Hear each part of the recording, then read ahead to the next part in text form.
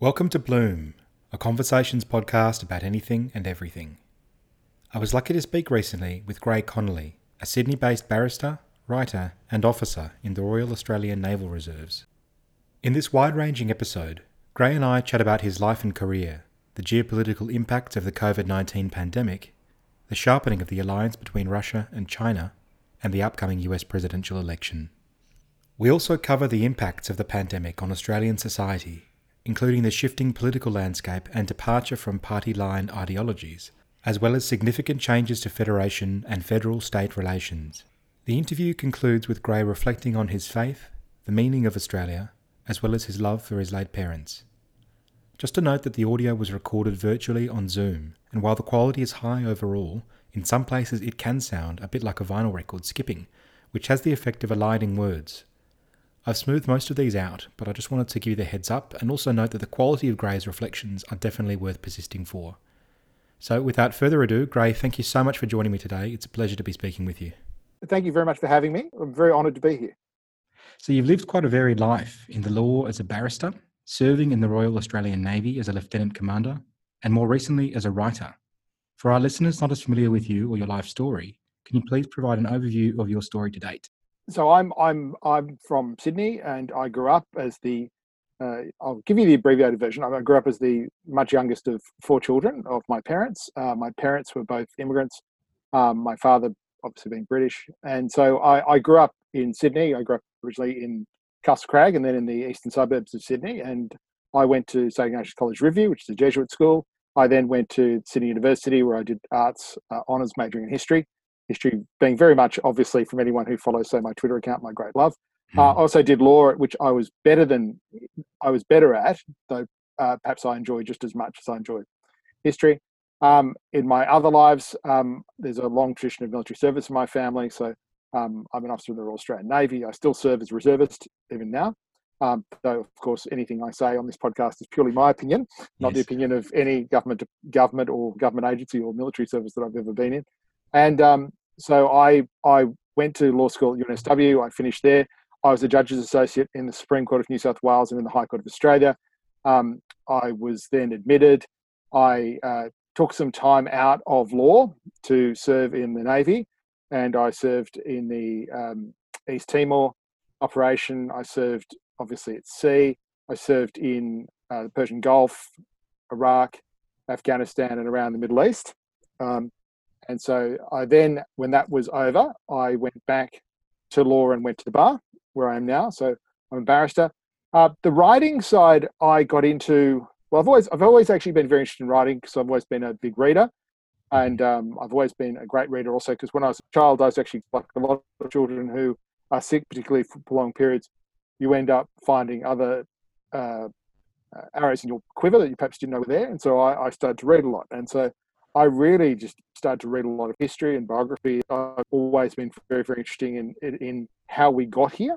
And I've always been very interested in paths that were not taken. So I got very, very interested in my teens and 20s in reading and trying to learn as much as I possibly could. And so I very much got into that. But I've been practicing law now for almost 20 years, and I've very much enjoyed it. And I would certainly not want to dissuade anyone from doing it, but I always had to have something else aside from law to be interested in. So, and I always wanted to do my part and serve the country. And so, very much the Navy, I'm always going to be very grateful to for giving me that opportunity. And I've always really enjoyed that. And I've just always enjoyed writing. I enjoy writing and expressing an opinion. I enjoy also reading other people's opinions, and I'm influenced by what else I read. On the question of writing and being interested in other people's opinions, I first came across you and your Basset Hound avatar on Twitter. So you built up quite a following with over 21,000 followers and even once featuring in one of Donald Trump's retweets. So can you reflect on some of the virtues and vices of that medium? Okay. There are many vices. I think one of the biggest problems with Twitter and social media, people say things online that they would never say to people if they met them. And so there's a great degree of incivility on it. And I have a practice which people who follow me on social media generally, but on Twitter particularly know. I try and tweet as if my late parents are reading my Twitter feed, and I try to always be polite. Even when I vehemently disagree with someone, I try to be in good faith and be polite. And I try not to say anything that I would regret later. Now, we're all human, we're all fallible. We'll all say things we actually do regret later, but I try to do it as little as possible. I do not think I've ever done it, but I dislike people who swear. I just perhaps call it a certain prudishness that I have. But there's no point that you make that you need to swear or abuse people. If you've got a strong point, it's a strong point. You do not need to lose your mind. And particularly as you're actually not in the heat of an argument, you're sitting behind a keyboard or whatever. You have no excuse for that. So that's one thing I do not like. I actually got into Twitter. This is going to sound like a very strange roundabout way. After I lost my parents and and so on, I really wasn't into Twitter at all or social media at all. But losing my parents, it's been a while now, and then suddenly things in news became interesting. So I got a Twitter account, and what came to me was when the Edward Snowden defection came, I became very interested in Twitter. I know that sounds a strange reason to get into it, but there were so many lies and so many obvious problems with the Snowden story that, as someone with my background, I sort of wanted to correct some things to the degree that I could in a, I guess, unclassified way. But there were just so many problems with Snowden. So that's how actually I got into it. And because there were so few people online who had any kind of experience or any ability to explain things clearly, I guess people started following me, and for some reason people just kept following me. I have absolutely no idea how I ended up getting 21,000 followers. The reason why Donald Trump included me in one of his retweets was simply because I was having a discussion with a very pleasant American interlocutor, Mike Duran, who worked Bush, and somehow this got ripped up into a Donald Trump retweet about Turkey. So that's how that happened. The Basset Hound avatar is very simple. I've had Basset Hounds and Spaniels and so on, and the dog is I think a much better representation in some respects of everything than just my head. So the Basset Hound in a white service cap with a pipe, I think neatly sums up a lot about me without having to go into too much detail. How's that? Yeah, that's very good. And you mentioned your intelligence background and Twitter. So you've obviously had a background in the Royal Australian Navy, as you mentioned. Could you sort of elaborate on your military service as an intelligence officer? Sure. So my specialisation in the Navy was naval intelligence. So that is, I served, for instance, in East Timor. I was on General Cosgrove's J2 staff. I served in the Gulf in that role. I was the N2 for a ship. It's obviously very interesting. The most interesting things you obviously cannot talk about, but it's a very, very interesting world. It's a very fast-pitched world. It's a very kinetic world, and it's a world that is so vital and so interesting, and attracts very interesting people and very, very dedicated people as well. And I often say to people when I'm asked for careers advice and so on, I think if people want to go into the intelligence security services, I think we need as many good people as we possibly can in them to protect the country, to protect our secrets, and to serve the country. And I think one of the aspects of the Australian government and the Australian government generally, but particularly say departments of foreign affairs, defence, home affairs, and the like, we have some very, very, very good people who work in them who are very, very able. And I think they often do not get the attention they deserve. I think there's a lot, and I think the coronavirus has brought this up. There are a lot of just excellent structures and excellent people we have to meet crises that I'm not sure people are aware of until they see them, and then they see them in action. And we have a lot of very, very good people. So I very much enjoyed it. I've just recently got my one of my Defence Long Service medals, and so I'm very proud of that. And it's funny. People often say, and I actually agree with you, it's the one medal that you're most proud of, because it just means that you stuck around. And so it's always been a big thing for me. And I'm very proud to serve in the Navy, and the Navy's been very, very good to me. And I've just had great opportunities doing it. And you learn a lot about yourself. And I've very much appreciated the opportunity. I think it makes you a bit more of a unique sort of commentator in the media landscape, having had that service background too, right? I'm sure it does. I mean, my one thing is I get very frustrated with people at two ends. One is the sort of what I call the woke vets demographic. There's this kind of sort of edgy, I served kind of end. And then at the end, there's the sort of people who sort of can't, almost make no effort to try and explain what they do to what I would call the normals. And I think, if anything, what I try to do is try to make it as comprehensible as possible to people who are interested and who are curious. And a lot of people do not have that kind of service connection. I mean, because my father's British, a lot of the sort of I guess British Empire militaries tended to be at times a family business. It was handed down from father to son and so on, and very often you had the same families joining. And I've in the UK, I've got two uncles, and I was actually going through some of my parents' effects the other day, and I found like the photos from when they were, say, at Sandhurst or Mons or whatever, and I just found it very, very interesting. Just, in our family, that was a big thing, and so like that was something I really wanted to carry on. And my father was always very, very proud of that, and so that's something that was very, very important to me. And in the same way, anything you do, I think police, emergency services, anything where you're actually not the object, but you're actually trying to serve some greater good, I think it is a very, very worthwhile thing. I think it's an ethos we should try and encourage in everyone. And I think we're a healthier society to the degree that we encourage and we praise that and we note that. Absolutely. So coming to your writing, I got the idea for this interview actually after you published a piece called The Geopolitical Lessons of 2020, in which you write about some of the implications of the COVID-19 pandemic for the world order and Australian society. Can you expand on that piece, particularly what you termed the Davos man, and why you assert that the Davos man is dead? Okay. I wrote that piece as my attempt at trying to deal with the fact that we faced the pandemic. There was an obvious requirement for governments to step in and look after their societies. I have a perhaps more paternalistic view of the state than many people do. I think the role of the state fundamentally is to literally conserve the nation that constitutes it. And I think the state's job is to very much step in and help protect the society from harms. That includes not just war and famine and the like, but it includes a pestilence and a pandemic. And so I took the view that insofar as the nation state would be having to reestablish itself and make its presence known, I think I saw it as, and particularly in circumstances where, say, we found out the hard way in some areas what manufacturing we did not do anymore, and what we didn't do. So we found out the hard way about medicines we could not make for ourselves anymore, protective equipment we could not make for ourselves, all that sort of thing, because we'd adopted this ethos of what I call the Davos man. It's a derivative of the Davos consensus. This idea, it was very much in vogue in the 1990s. So when I was at university in the 1990s, globalization was the big thing. We were going to all be sovereign individuals. We were all going to be free traders. We were all going to be free marketeers, and we're all going to live or die by our wits. And that's great because that's freedom. And that was what it was all about.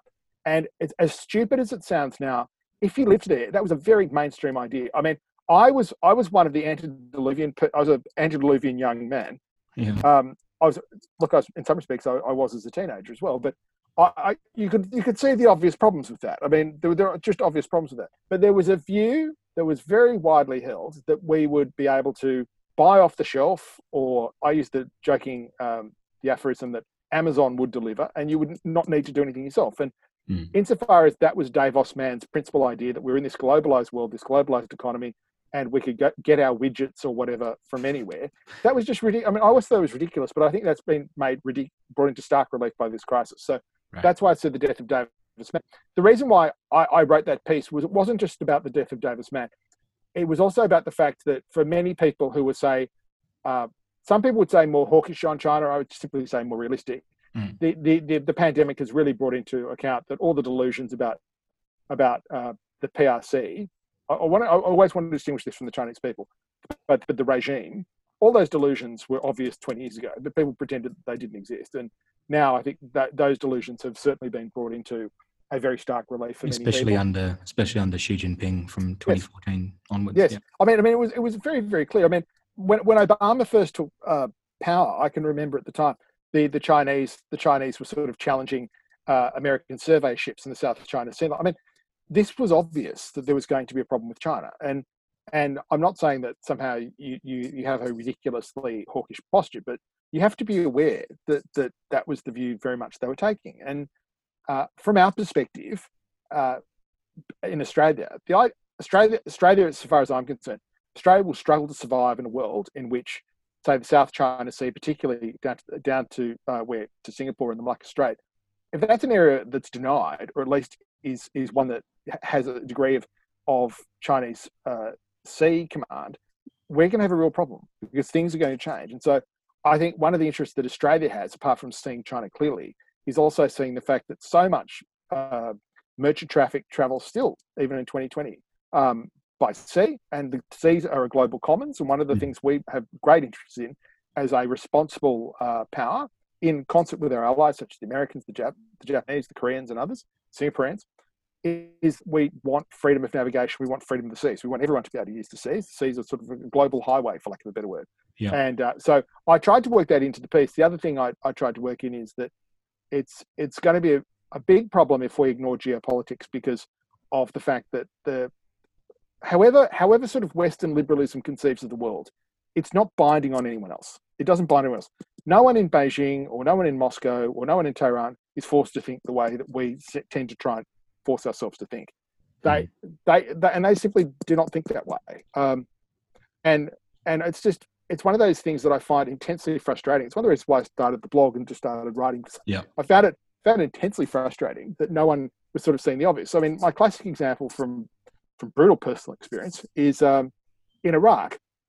The idea, I mean, the ridiculous sort of neoconservative idea is, well, we'll take out Saddam, we'll invade his country, we'll ruin the lives of the Iraqis, who, as much as they hate Saddam, under Saddam could turn on the light switch and the power would come on, and turn on the tap, and largely potable water would come flowing out. We destroyed all that, and the idea that somehow they would thank us for that, and more to the point, that you would park a very large allied army next to Iran, and that Iran would not take the opportunity to attack you, is just ridiculous. I mean, the Iranians fueled the insurgency, and they did everything they could in their power to take advantage and to weaken us, which is, we might see as terrible Iranians. It's logical. It's what any great power in history would do. Similarly, in Afghanistan, I mean, the military decision to park a very large expeditionary army in Afghanistan. You think about the climactic extremes in Afghanistan. You would park it there, which is adjacent to or abutting Iran, Russia, and China. And think that somehow that they are not going to notice that, and they're not going to push back against that. Now, your argument would be they're only ammunition, and what about the Afghan women? And we're all trying to do these things. That may all be true, but that's not incumbent on them. They do not need to see it that way. So, they can do what they want to do because they see their near abroad and policing that as much more important than whatever you want to do. So the upshot of the piece I was trying to get across was the geopolitics never sleeps, and the pandemic has really, I think, brought into stark relief through medical supplies and preparedness, one aspect. But I think we need to look beyond that, and that is supply chains and how, for lack of a better word, sort of Western, food security, fuel security, and also how the Western alliance works together. Now, it may be that there are things, for instance, to show that however much money we throw at it, we can never do ourselves. But we can certainly work with the Japanese and other allied nations, the Indians and so on, and we can perhaps piece together some sort of solution. But I think we need to treat this as the crisis it has been. I think the pandemic has been a very serious crisis, and I just do not see a back to normal approach working.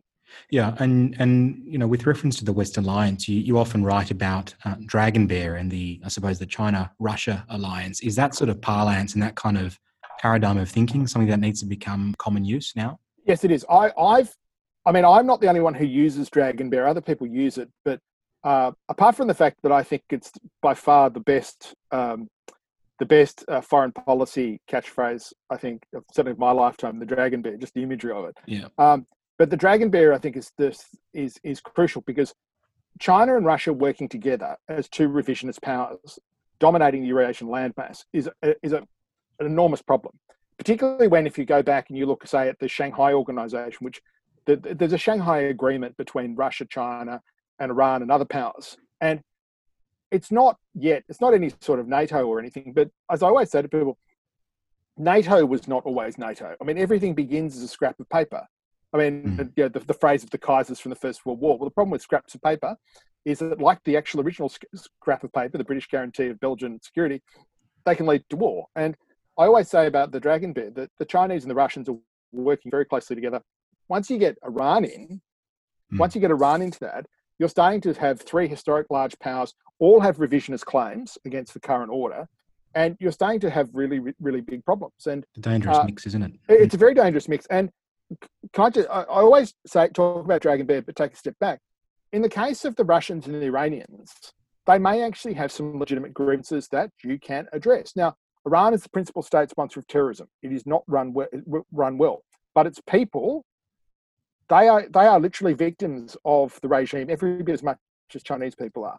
And among the Iranians, there are many people who can remember the life under the Shah, and who aspire to Iran being a great country under different leadership and a different regime. And in many respects, a wise policy would be to engage that and try and engage the civil society, which I think is a underplayed thing. In Russia's case, the biggest problem with Russia is that, and this is just my personal view, is that yes, it's a revisionist power like China, but after the end of the Cold War, and I was a teenager when the Cold War ended, and I remember the Cold War and then just the way the Russians were treated into the 90s and so on. It could not have been any worse than it was. And people like Robert Gates and James Baker, who I have great admiration for, they're two men I have a great admiration for, they warned at the time, why are you expanding NATO up to Russia's borders? We always told Russians we would not do this, but we are. And you're sort of almost poking the bear. And so for the Russians particularly, they feel that there's nothing that they can, there's a lack of trust there. And so that's a really big problem, because I think of the three, perhaps in the Dragon Bear Iran alliance, the Russians would probably be the least difficult in some respects to try and deal with. But the problem with Russia is always, at the end of the day, I think Putin in some respects would much rather be the leader of a revisionist country that pushes back than it's almost share power in a normalized Russia that was a large neighbor of other people. I think it's very hard for the Russians to give up many of their demands. And I think one of the biggest problems that, again, no one talks about as part of Dragon Bear is just how many countries bordering Russia have large Russian-speaking and Russian ethnic populations. Yes, like and Crimea, not just the Crimea. Yes, it's just a major problem. And as I said to someone when the more hairy-chested people about Ukraine is, well, what do you really do? A lot of Russians are married to Ukrainians. There are a lot of Ukrainians living in Russia.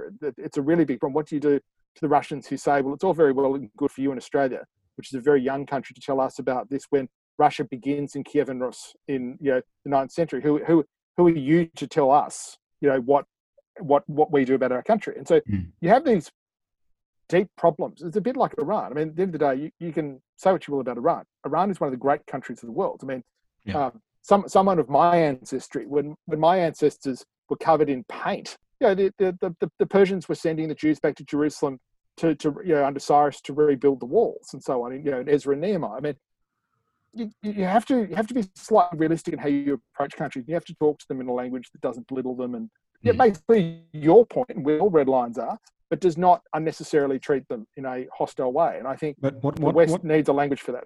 What does the modern states, which you've already been at pains to separate from the peoples and perhaps even the cultural, heritage, what do the modern states want in terms of their objectives in global affairs? I think in the case of China, the CCP has to have a governing vision.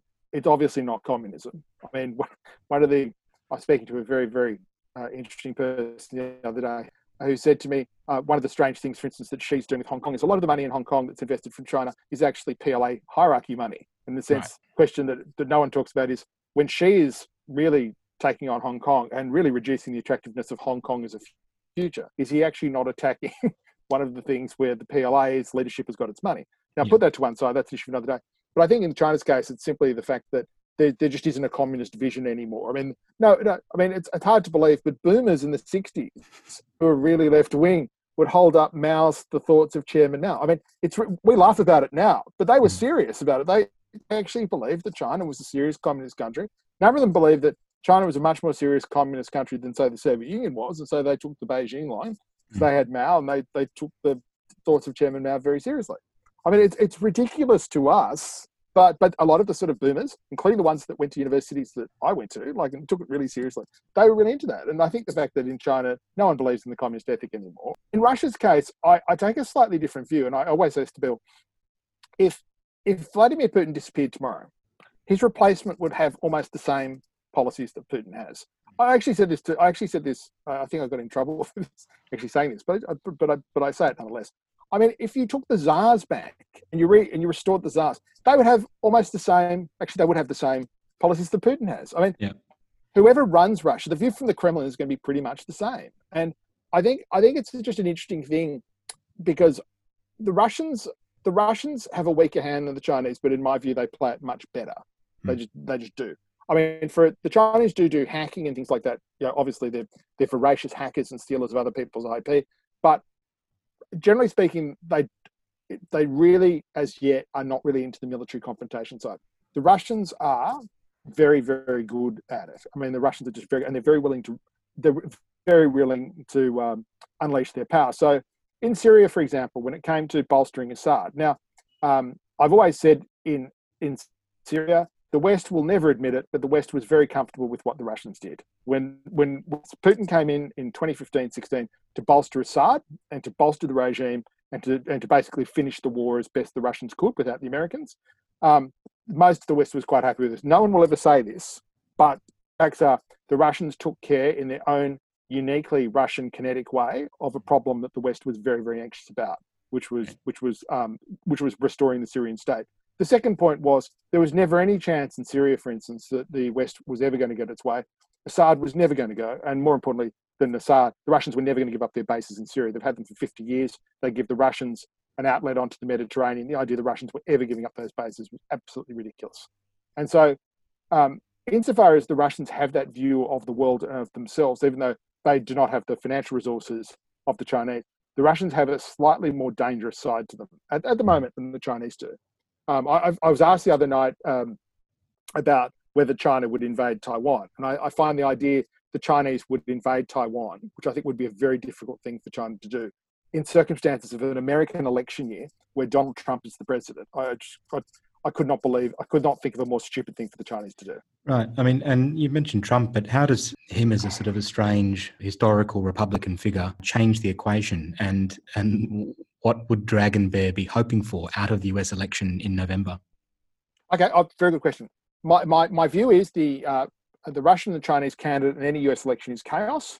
I think that would be the one thing that they would be desperately hoping to get out of it.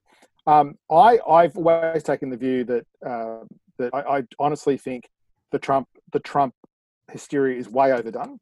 I think whoever is the US president at a certain time will be forced into various things that they do not want to do. The saying that I always come back to with the American presidency, whoever is in it, is the office changes the man far more than the man changes the office. And just the responsibilities of the office just weigh on you. I think in Trump's case, if he's reelected, I think you'll be much harder line on China, much harder line. I think the one thing with Biden, given that he's got obvious problems with his family's ties to China, particularly his son, it may actually force Biden to overreact and to be much more hawkish himself, just to prove, in many respects, Trump has been much tougher on Russia than Obama was. And it was almost like as a way of proving that, I can be just as tough. And my fear is Biden might do that, because my one thing I counsel with China is I think we should be we want to be firm and be prepared, but I'm just not sure backing anyone into a corner, particularly the Chinese, is a smart thing to do. I would be almost giving Xi as much as I possibly could an exit ramp for some of this, because I think Well, I just think the one big problem is that no one actually really knows, and no one believes Chinese government statistics. You're mad if you believe them. But no one really knows the state of Chinese finances. And I always come back to this, I often mention this on Twitter, I mentioned it in my piece. China has to feed itself and power itself in a world where it has to buy its food and buy its energy largely in US dollars. Yep. That just hangs over them. And when people say ridiculous things like, the end of the American hegemony, the end of the American empire, I mean, the Americans will just because of the way America is, it'll most probably be the superpower long after I've gone, for the simple reason that it's almost impossible for the United States not to be a superpower. It's so blessed with natural resources. It has such good universities. It has so many natural advantages that it can have like a succession of quite mediocre presidents, and the country just keeps on chugging along. And Australia is very much like that. I mean, we have a massive island. We have every resource in the world. We actually have a very good constitution. We have very good I think, very good institutions that keep the machines of state running along. Really, to some degree, it insulates the body politic from how bad our parliament is. I know but like it really does. And you often see that in just how the country just sort of chugs along. So, and I teach constitutional law. I often use the joke, the Australian Constitution was designed by geniuses so the country could be run by fools, which it often has been. And America is very much the same. There's a certain just innate strength that you have. The other thing is, I think in history, habit has a huge role in societies. Countries that have habits that last through generations and centuries, they just keep on chugging along. So, for instance, I'm always interested when people try and talk about, say, the Second World War and the period, for instance, when Britain was alone. I would say, well, actually, the British Empire was in much better shape for World War II, in many respects, than for World War I. The whole empire was involved. It wasn't just a small island. Yes, they had Dunkirk. But Churchill's line, "The empire beyond the sea." yeah, they're pride on the sea. And the fact that the country was geared for war, and just the British habit of just muddling through and just keeping going, because they'd been through the Napoleonic Wars, they'd been through a whole lot as an old country. Yeah. You just keep on chugging along. And America, I always say this to Americans, and Australians like this, we're actually not young countries in many respects. We're actually quite old countries. We're continuous constitutional states. That's really rare in history. A lot of countries, a lot of peoples have had to rethink their national and constitutional arrangements 2 or 3 times in the last century. If you speak English, you've never had to do it.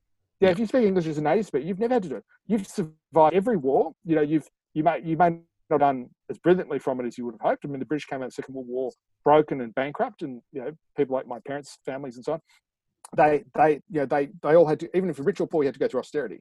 But they all survived, and countries have that habit of just surviving through just perseverance and muddling through. And I think there's a lot of that in how, say, the sort of Anglo countries survive, and how, you just asked me about Trump, how America survives. I mean, America, I take the view with Trump, for his Twitter feed, put that to one side. I mean, seriously, put that to one side. Trump will be running for re-election with his biggest problem will be the pandemic. But unlike Bush in 2004, he doesn't have a disastrous war in the Middle East to apologize for. Trump can turn around and say to conservatives who reluctantly backed him, they can say, I've delivered better judges, I've delivered up to the virus, better economic growth, I've delivered on things you care about, I've kept us out of more stupid wars that, say, the neocons wanted to get us into. And Trump can easily make a case for his re-election that a lot of people buy. Very few Americans are actually on Twitter. They don't really care. I mean, it's a sort of battlefield for a sort of journalistic class that doesn't want to grapple with reality. So I just don't think Trump's Twitter or whatever is going to matter one way or the other. Yeah. He'll either make his case or he won't. My counter view of Trump is, if I was the Democrats, I would have run with a much stronger contra candidate. So say, like, I would have either gone with Amy Klobuchar, who I think is a very normal Democrat who would be very appealing to a lot of, say, normal sort of Republicans. I think she's a very nice lady. She's very well spoken. She's across every issue. Like seriously, if you're trying to get other people to come across and vote for you, she's great. Or I would have gone for Bernie Sanders. I know you may laugh. Why would I say that? Well, you said he would have won the 2016 election. I would say, yeah. I've always said to people, Bernie Sanders, you can laugh. People can laugh when I say this, and they can say, laugh at me of all people saying this. Bernie Sanders is something, and he's been something for decades. He is what he is. In some respects, he and Trump have got 2 things in common. They are both 100% known. Everyone knows who they are. Everyone has an opinion on them, and they've always been what they are in many respects. And there's a certain authenticity with Bernie that even his worst critic will have to honour. I mean, Bernie Sanders was arrested as a young man, protesting for civil rights. Now, I don't care what else Bernie says. I'm not going to really go in hard on him, because I really respect that. I respect a guy who, went in and protested against an injustice and put his own sort of body on the, in harm's way for that. And I really respect that. And I think there are a lot of people, for instance, who probably voted for Trump, etc., who actually look at Bernie and say, actually, he's a good guy. And and so I think the Democrats picking Biden, I just staggered me, because, as I said at the time, you're picking a guy who's been in politics since before I was born, and running against Trump, and you're allowing the incumbent president of the United States, the man at the head of the American government, to literally run as the outsider again, because he's against this guy who's been around forever. Yeah. It's just incredible. And with the corruption problems, it just makes no sense to me. I would have gone for either the Club or Bernie, but that's me. What do I know? I'm just an outsider. Coming back to Australia and the idea of muddling through as a society, and sort of going through a range of different slings and arrows of outrageous fortune, as it were. Your writing in that piece about geopolitical lessons was explicit about the need for all states, but particularly conservative governments and conservative governments in Australia, to protect the body politic and to conserve its people's very existence. So there's a great line in which you assert the narrowing of budget deficits in the coronavirus era is not worth the bones of anyone, especially of our own grenadiers in scrubs, the paramedics, the nurses, doctors, teachers, and cleaners. So can you reflect on how the emergency landscape that we find ourselves in Australia has brought out that Australian ethic of not leaving behind our most vulnerable? Okay, that's a great question. I return to this theme quite a lot, not just in this piece on the pandemic, but quite generally. I guess if I had to sort of try and pigeon myself politically, and like every person, I'm a mixture of very contradictory views at times. But I come out of, I guess, a more sort of older, sort of paternalistic Tory sort of tendency. I mean, I often my response to anything is generally, I want everyone looked after. I know that sounds good, but I want people looked after. And I see that when you're conserving, what conservatism is about is you're using the power of the state to literally conserve the society. You're trying to protect society, and the society, and you're not just about the individual and his freedom. You're actually about the family, because that's the building of society. You're about, the husband and wife. You're about preserving marriage. You're about preserving a whole lot of other things. You're not just about economic man, for lack of a better word. And the one thing that I think in the pandemic is, I would take this, whether it was a pandemic or a depression, I would take this view, but I think the pandemic is going to have tremendous effects for Australia. I think the idea that it's going to end in September is just absurd. I think the idea that, I think when you have the Reserve Bank basically trolling the government saying you're going to have to keep spending money because the economy is going to collapse, I think that's a message that the government should heed. In respect of that idea of the Australian ethic, I always come back to this, and perhaps it's because my parents were both immigrants, and I'm always conscious of the fact that I was born here, and I live here. I love Australia. I think of everything Australian. I think one of the distinguishing parts of Australia is I do think we have this ethos of we do look after each other and we want people to be looked after. And I always make this comment. It's almost, I do not want it to sound like a cliche, but one of the reasons why sort of like every young Australian grows up learning about Simpson and his donkey from the First World War, it's not just because it's a kid's story, but because even though we're still not really sure what we know about Simpson, there's something about this guy going back with his donkey for the wounded and recovering them and bringing them out of harm's way. There's something about that represents something about Australia that we all know and love, that we actually do care about each other, and we do sort of share a common Australian life together, and that matters. And there are only 26 million of us, and we have to sort of look out for each other. And we're too small a population and too big a country to do everything ourselves. We all sort of need each other. And I guess for me, the one thing that I think this has brought out, and you see this particularly in countries like Italy and so on, you have just these heroic people who the nurses and doctors who work with people. And it's not just treating the patient, but you're often there in like their final moments of life, and it just breaks your heart what they have to go through, and they've had to go back into this every day, and they're just absolutely heroes. And frankly, I'm honest about it. I don't care about I literally don't care about some sort of econometric mutant trying to persuade me that these are the people. Somehow these are extravagant expenditures. They're not. Yeah.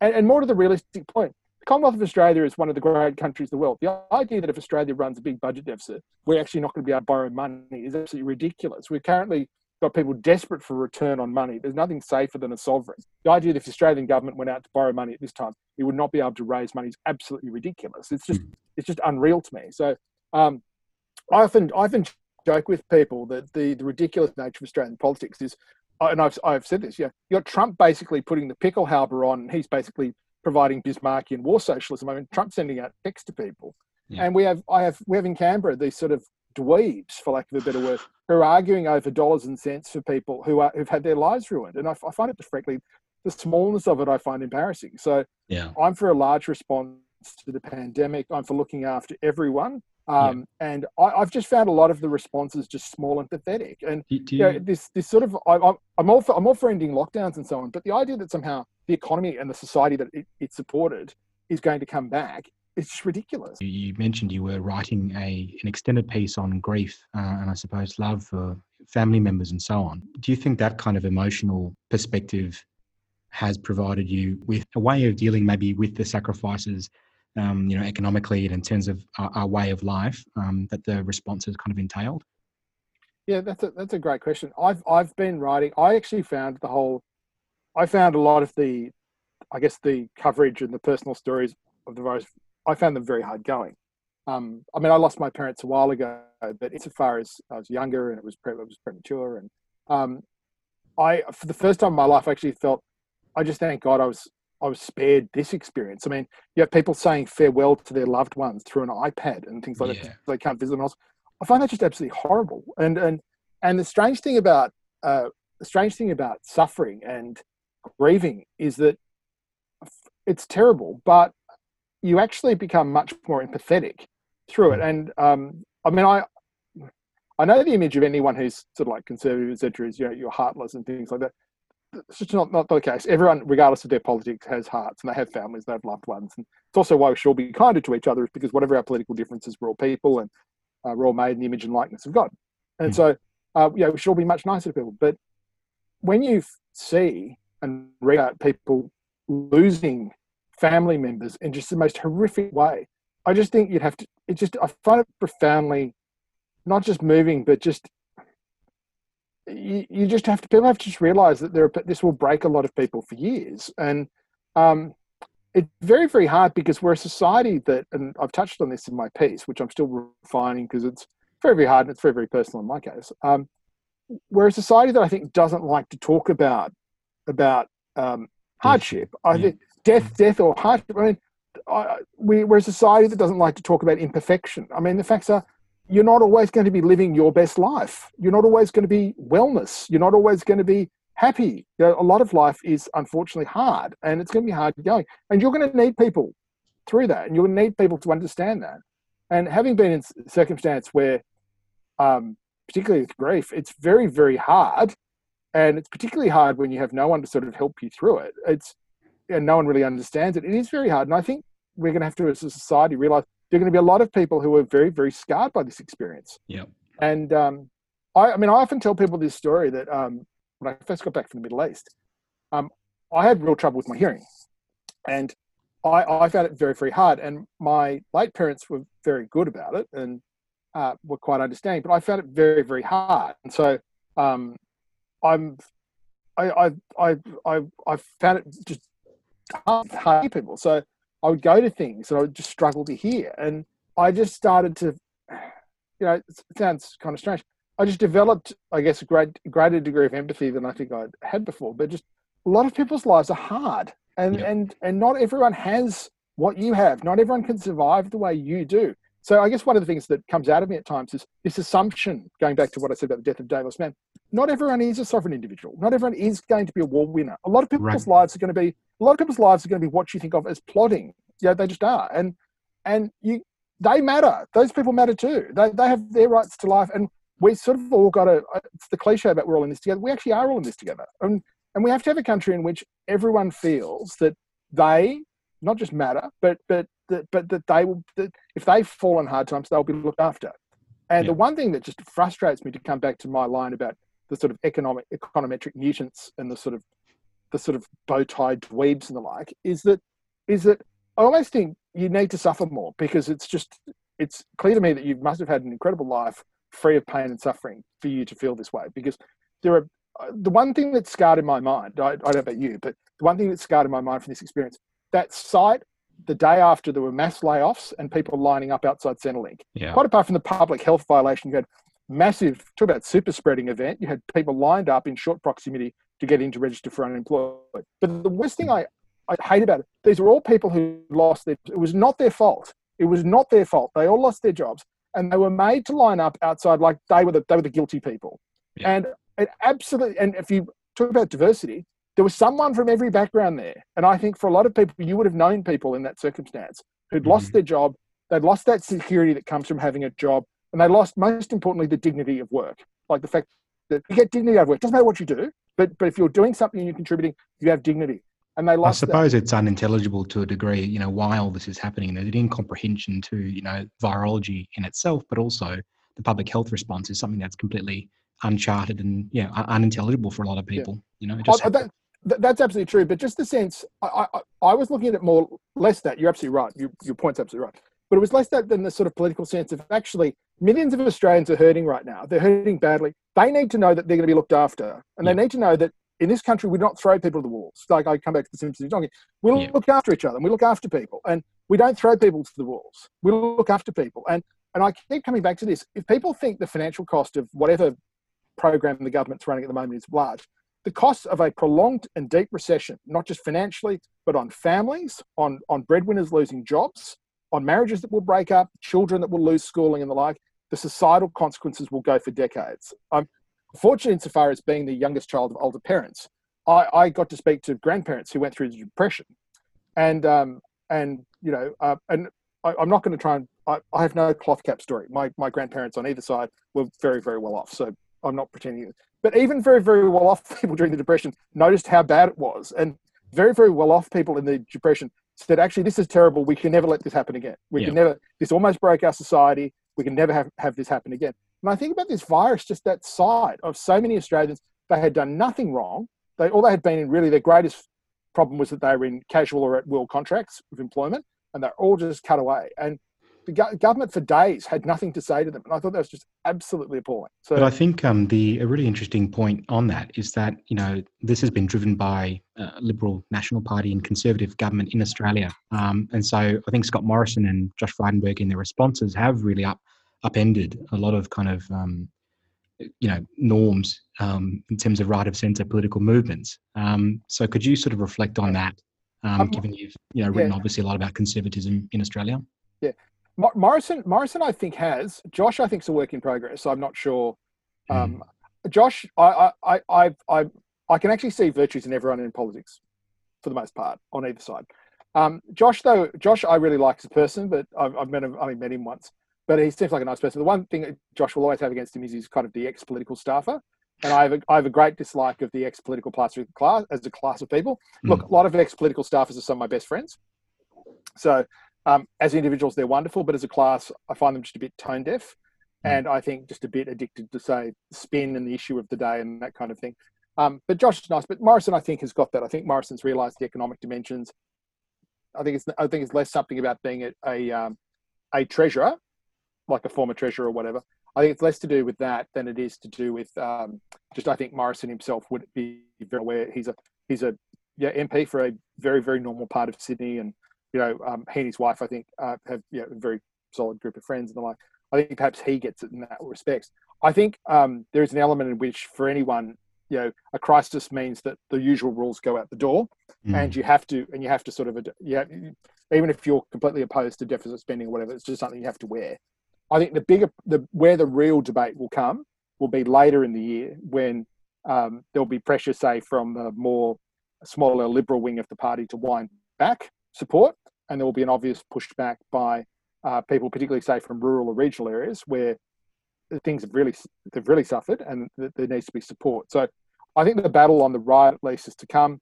I mean, on the Labor side, I'm not sure what would happen there, but one of the reasons why I sort of tend to write, I guess, on sort of conservative things, is that in the Australian political firmament, there are millions of voices on the left, on all variations of the left. There's millions of voices, and they speak. On the right, it's a really big problem in Australia, because you have just a few very loud voices who I'm not sure represent really where most sort of conservative with a small c people are. And so most people who are on the right, I guess, politically, they're not IPA people. They're not no. Rabid free marketeers. They're not against anything on climate change. I mean, the biggest problem I think most people on the right have with climate change, particularly the push about renewables, is the obvious governance problems with governments funding subsidised electricity projects. I think there's an enormous problem with that. I've always said to Greens, I said, if you want to get 90% of, say, conservative type people on board, I said, and you want a carbon tax, use it to fund to the transition to nuclear energy. And if you say, look, I don't like nuclear energy, well, then your issue is not climate change. Your issue is, because to me, the case makes itself. I've been to France. I mean, the French basically run on nuclear power. I think there's a lot of very good reasons for a country like Australia should want nuclear power at zero emissions and the like. But that's by the by. But I'm saying there are a lot of things on the right where people are not as dogmatic as you would think. I mean, one of the great regrets for many of us of the sort of who are on the right generally, the broad right, is just the push into like fringe issues. I mean, the whole issue about the Racial Discrimination Act. I mean, can you imagine exhausting your political capital, which is always scarce, on amending the Racial Discrimination Act? So 18C. I just staggered with that. I've got a lot of very conservative friends. Not 1 in 100 ever have mentioned that to me. And the strange thing is, in Australia, it's the sort of conservative side of Australia. I know that there are loud voices, but the actual conservative people come out of surf lifesaving clubs, RSL clubs, the football clubs, church groups, church groups, which is kind of where I've got a lot of friends and so on. I mean, that's It where is they come out of. overtaken. It is overtaken by, I sort of call them political fetishists. Who have those sort of Yes, in the IPA yes, groups, their yes. sort of But hang-ups on really but specific issues. Yeah, that's right. But it's really or a really Friedman strange. textbook or whatever. Yeah, That's right. Like it's just strange. Like it's and the strangest thing is most people who are sort of conservative, in that I mean that small c sense, not anything, but that small c. It's kind of an instinct born of you grow up with your family, you like what you think what you've done is good, and you like the country and you want to sort of conserve it. You want to conserve that. You want to conserve the best parts of it. You want to change things that are bad, but you want to conserve that. And it's kind of a natural human instinct, and you're playing to that. yeah, But when you're saying like everything is about quote unquote my freedom, I mean, there's no such thing as sort of my freedom quote unquote, and it doesn't have any limits. We all have limits in our freedom. I mean, you and yeah, I talking now have limits on what we can say, yeah, and you and I when we step out, we can't drive the wrong side of the road. There are limits on your freedom, and they're sensible for the protection of other people. And that's not because either of us is advocating for communism. It's just the natural thing that we've found over time works. Our society works best when we're all sort of considerate of each other and each other's needs. And I guess it's just one of those things I just do not get. And so it probably makes me a little bit of an outlier among people who commentate on politics, but certainly doesn't make me an outlier, I think, among people who actually sort of share my political philosophy. in Main Street, yeah. And so you mentioned conservatism, and conserving what is good in the body politic and our political and societal structures. But obviously, we've gone through quite a radical shift in the way in which politics operates in this country, not just internally in the Liberal National Coalition, but also federal and state relations. So I'm wondering what kind of longer term changes to federation there will be as a result of this crisis. So, for instance, COAG being made redundant by the Streamlined National Cabinet, or the enhanced authority and role of state governments, to a degree which didn't occur during the Black Summer bushfires recently. Okay, that's an excellent question. I think the national cabinet and the greater integration of federal and state leaders, I think is a great thing. I find it strange we're all surprised by that model working, where even in America, the president and the governors of the various states will often have conferences. And they could be presidents and governors who are warring in public, but they'll often meet in private to do things for their states. Right. I think in our system where we've got 6 state premiers and 1 prime minister, there's no reason why the national cabinet just cannot continue. I think it's a very, very good model. I think, can I be honest, I think it forces everyone to sit down. It's behind closed doors. They're on like a video conferencing or whatever. They can all be reasonable and they can all talk about things that are problems. I mean, there may be in, say, 6 months' time, a really big discussion between federal and state governments about revenues, about both of them having suffered a dramatic loss of revenues, and how we go about raising money for spending that's just going to have to happen. And so these may be decisions and discussions they want to have offline, or in the privacy of a conference format. And because they're from contesting political parties, it may just be easy that you keep the national cabinet model going. I'm a big fan of it. I think most Australians like the idea of their prime minister of whatever party dealing with state premiers of whatever party, like they are adults, and also like adults who will be held responsible. I think one of the biggest problems in Australia, and I think there would be almost no one who disagrees with this, is we've often had a poor quality of people, not just in parliaments, but particularly state governments. And I think this, by the prime minister sort of meeting with state premiers and almost holding them accountable, it's a spur to states to take their governance much more seriously. To lift their standards. So, but you have been critical of modern Australian politics and the political class, and Christopher Pyne in particular, since Howard left the scene in 2007. But just to go back to your earlier point about suffering and how that makes you a better person, and I guess being tested in crises and so on, do you see this pandemic in a way as sort of maybe spurring on the Australian political class at federal and state levels to higher standards? Yeah, but also would love it if you could reflect on the paucity of good politicians to date. It's a very good question. I think, from my perspective, there's been I think this has been a certain sort of a shock test of the governing institutions and structures. I think it's also been one of the political class. I think every Australian has been pleasantly surprised by the sight of the Prime Minister and the Premiers all working together. And I think pretty much all of us would hope that would continue.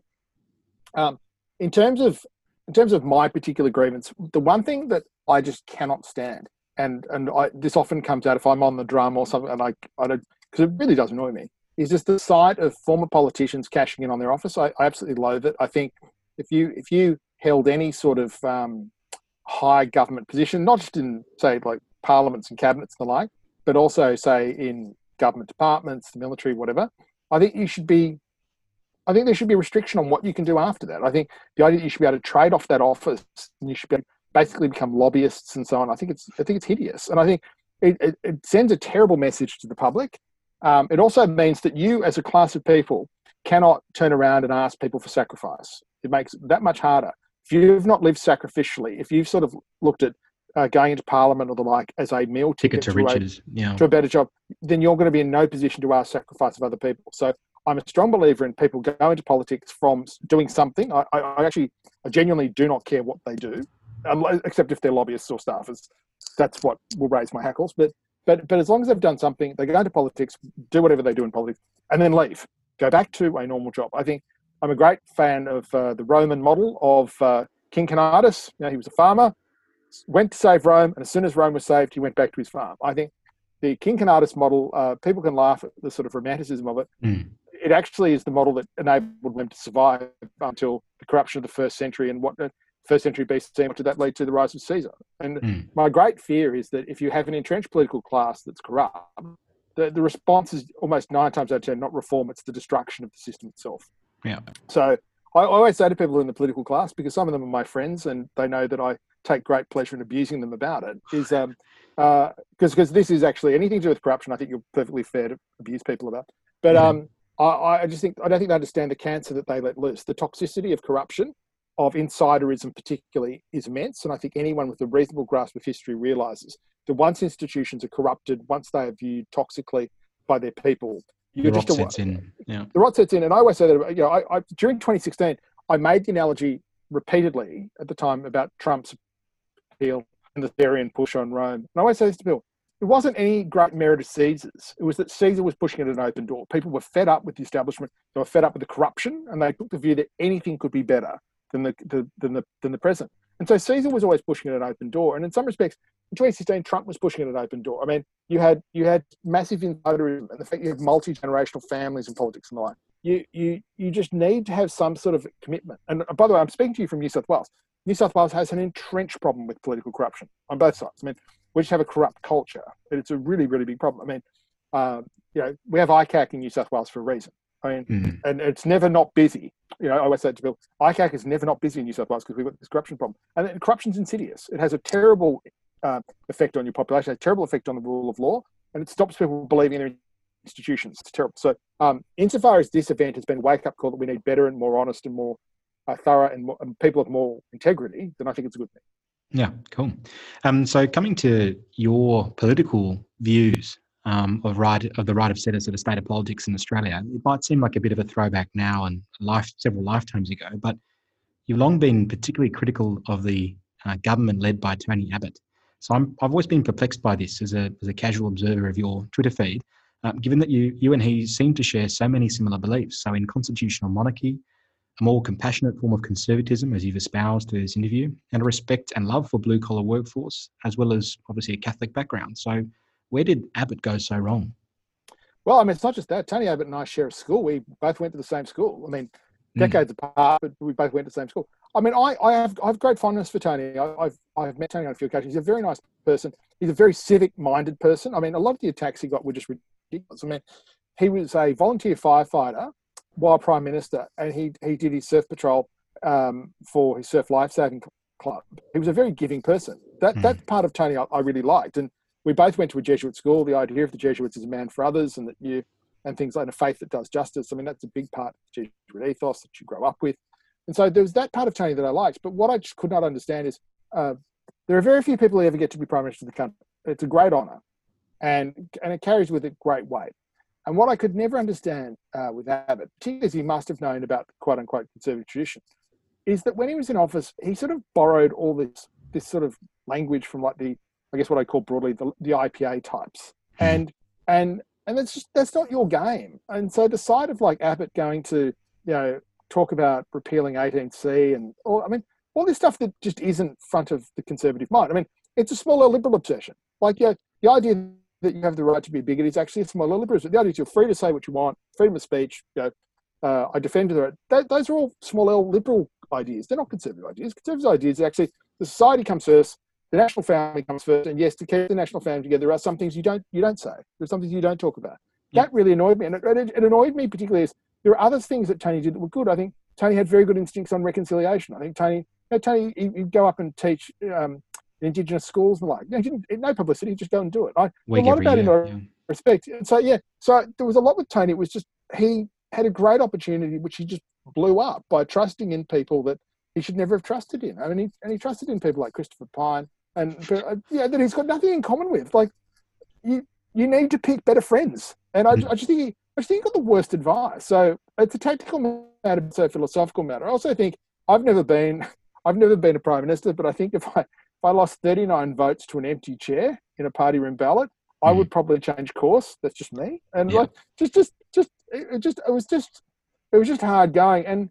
And the thing that just annoyed me, the sort of prattling off of sort of zombie Howardism. And it just made no sense to me at all, because the one thing Abbott did get right, Abbott warned Howard that when you go down the work choices path, you're going to lose. Like, you're going to destroy your appeal to a huge swathe of people that put you in this office. And Howard, for whatever reason, did that. And so Abbott's instincts were good, but he just didn't know when to actually be. So I think he always felt like almost like an imposter, that he had to sort of borrow a lot of the Peter Costello cant. And he never realised there's a reason why Peter Costello never made it to being Prime Minister, because he believes all that. Like, I think Costello believed all that sort of classical liberal nonsense. Like, I think Costello believed all that. And I never really understood why Abbott felt the need to do it. It's almost like he wasn't confident in who he was. And so I think, if you get to the age he was at when he became Prime Minister, you should know who you are and what you really believe. And I think it was just the problem of we've had that Abbott, in some respects, wasn't the outsider. I always point out to people, Abbott was a Remainer with Brexit. He wasn't a Leaver. He was a Remainer. Really? He actually, yes, he wasn't a Leaver. He was a Leaver afterwards. And the derisive French phrase of resistance fighter post-war came to mind. I mean, everyone after the war claimed to be a resistance fighter. And I mean, it's just one of those things with Abbott that I just found very, very frustrating. Look, he's a lovely person, and he actually is a good person. I mean, Julia Gillard's like that. Ironically, they're both quite similar in some respects. Julia Gillard's a very nice person, and I think one of the worst things that Abbott did, and I think being untrue to himself, is he went very, very hard on her, who he actually knew quite well. And I think she's a very nice person. I think she's carried herself with immense dignity since leaving office. I wish all our ex-prime ministers would follow Howard and Gillard's model of ex-prime ministers conducting themselves with some propriety, because it's just embarrassing. But that's just my view. So the point being is that Abbott sort of wasn't true to himself. If you grew up Catholic and conservative, you grew up in a certain tradition. It goes back to literally the original Tories, the ones who were around James II and who fought for the Stuarts and tried to keep, the sort of Scotch-Irish model of monarchy together, which was clan-based and family-based. And our ancestral enemies were the Whigs, the small L liberals, the individualists, and so on. They're our mortal enemies. House, they're our mortal enemies. And Abbott, in a sense, never really knew who he was or what he was about. And I just found that so strange for someone who, in some respects, I share a background with. And I just thought, gee, from a very young age, you learn this. From your mother's knee, learning about the martyrdom of Mary, Queen of Scots. You learn about this. And Abbott always disappointed me in that regard. So, look, that's all in the past. But he kind of just say on the one side, because I want to say something positive, he does give a lot to his community. I think that's great. I think more ex-prime ministers should do that. Yeah. There are a lot of community organisations that need patronage and need help. Ex-prime ministers who are paid a pension, who've got time on their hands, get off Twitter and go and help people. So that's absolutely. Would you ever run for office? I mean, given your background and interest in politics and history and things? I would never shut the door on it. I'm not quite sure how I would go about it. I'm not a particularly partisan person. I'm not a member of any political party. I struggle in political parties because I struggle to pretend to believe in things that I think are stupid, and I struggle to respect people who I think are idiots. So I don't know how well I would do. To be honest with you, there was part of me that always liked one thing with Malcolm Turnbull, and that was that just Malcolm was never seen to be interested in politics particularly well. Like, he wasn't interested in campaigning, he wasn't interested in all that. And look, some people say, well, that's why you're not a good politician. It is, but it also what made him, I found him a very interesting person. He never seemed to be that interested in the political side. And part of me just really respects that. Like, he was a guy who achieved all in his life. He was a very interesting person. Malcolm, in many respects, is a very genuine Renaissance man. And Malcolm just didn't really care for it. And part of me kind of really respected that. There was almost a 19th century quality to Malcolm of just really, well, here I am. You can vote for me or not. I really don't care. And part of me kind of wishes we had more politicians who were like that, because I think he was genuinely interested in public affairs.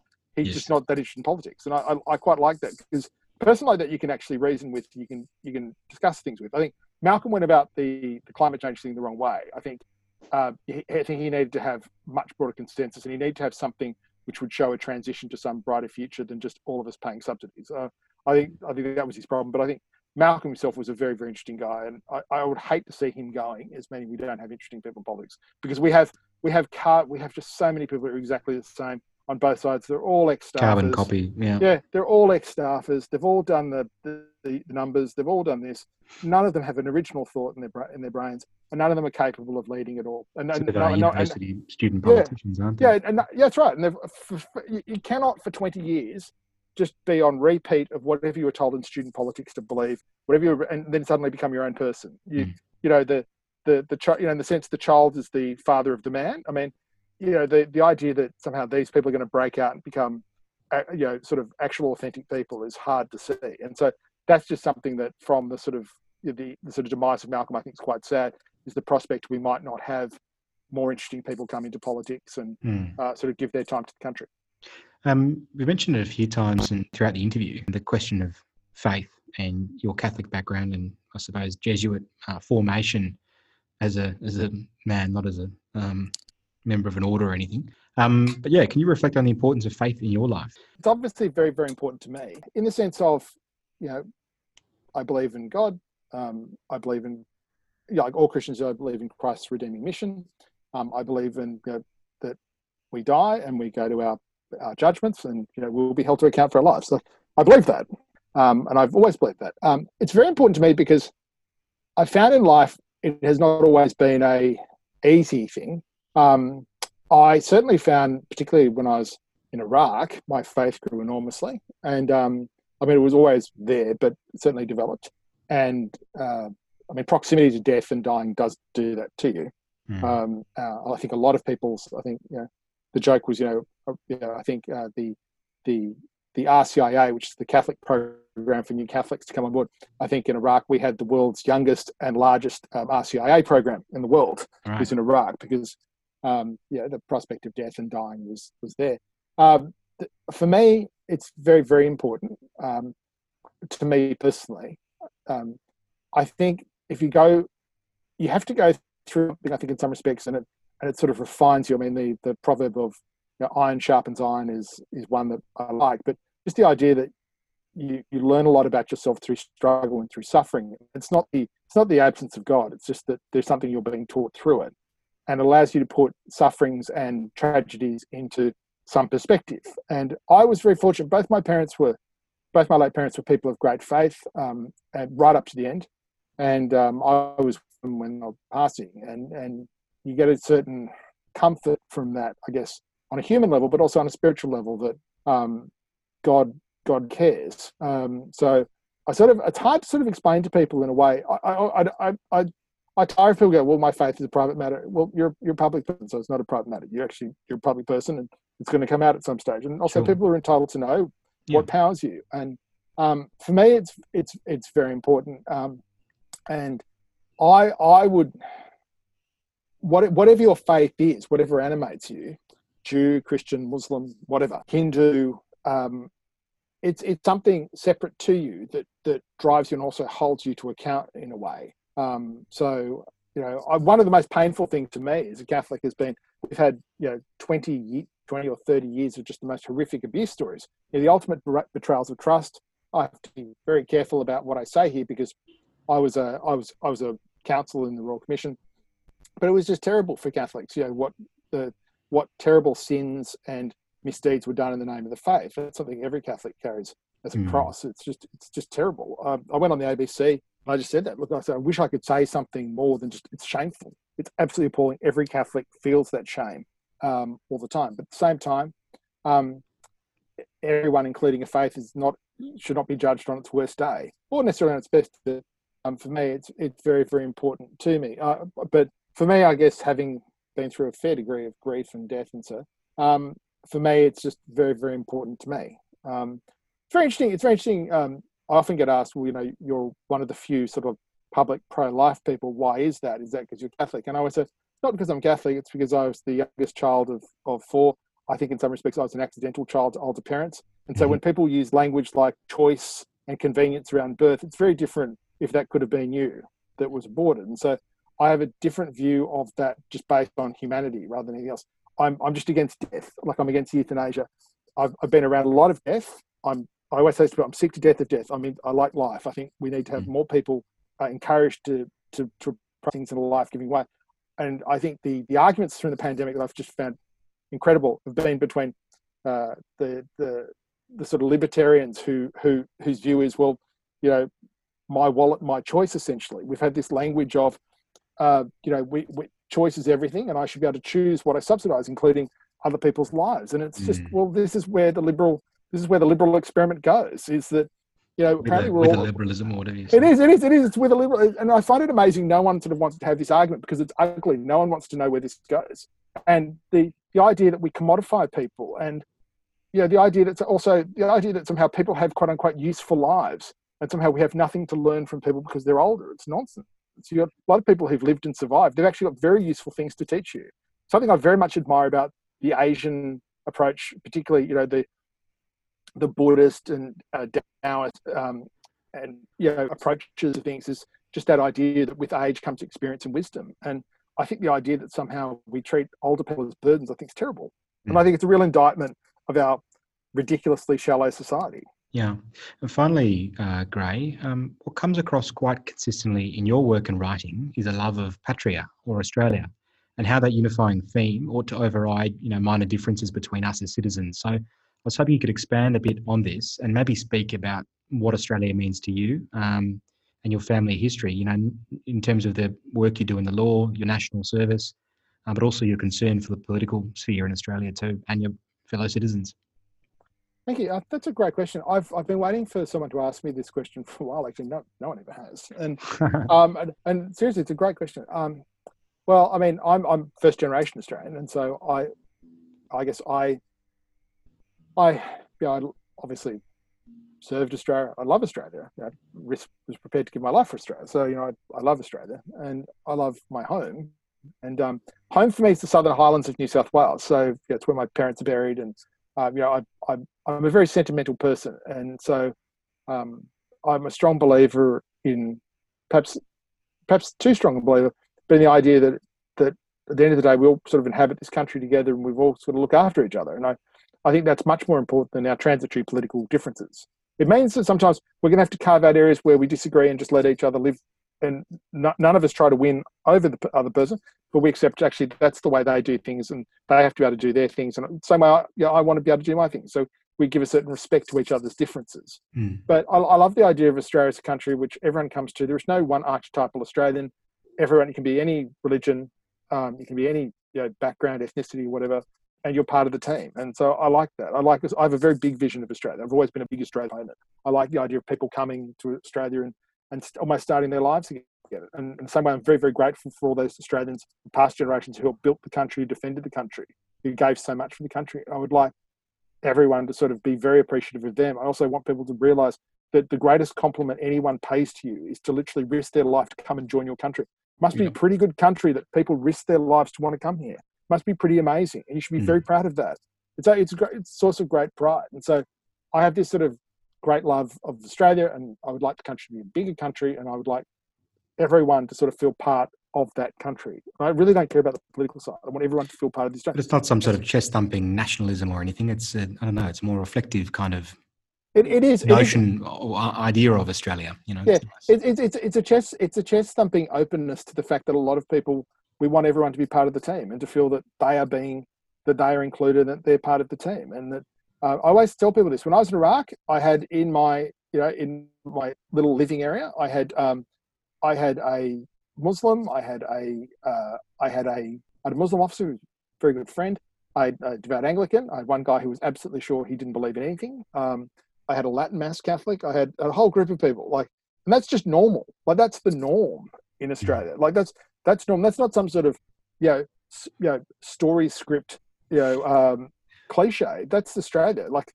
Everyone, that's why I think the military gets not enough praise. It's actually a great little melting pot for people from all different backgrounds, and it is. And I think it's a great microcosm of Australia that we are actually a remarkably harmonious society. And the thing that annoys me is people harping on about differences. And so, for instance, it absolutely infuriates me whenever anyone attacks Muslims. It annoys me, not just because I'm a believer and so on, but it just infuriates me. It's like, you don't understand, it's one of the world's great religions. I said it's brought strength to a lot of people. It gives meaning to a lot of people. They respect, everyone focuses as if somehow there's somehow some necessary connection between, the Khomeinis or the ISIS or whatever and the average Muslim. It's just the greatest victims of extremist Muslims are actual Muslims. I mean, they're the greatest victims of them. And I often say this to people, particularly, I think Christians are very good on this, but if there are any sort of dissidents, so I say, there are just tens of thousands of Christians in the Middle East who are only alive because the Muslim brothers and sisters took them in and looked after them. I mean, this idea that somehow we have to have some sort of war religions or so, it's just ridiculous. I mean, Australia is a remarkably successful constitutional state that is, incredibly ethnically diverse, incredibly religiously pluralist. Why you would want to tamper with this or inflame tensions or upset people is just beyond me. So I guess in the sense, if I have a generally conservative view, I want to conserve that. I want to conserve that achievement. I want to keep that country together. And for me, it's just my own personal thing.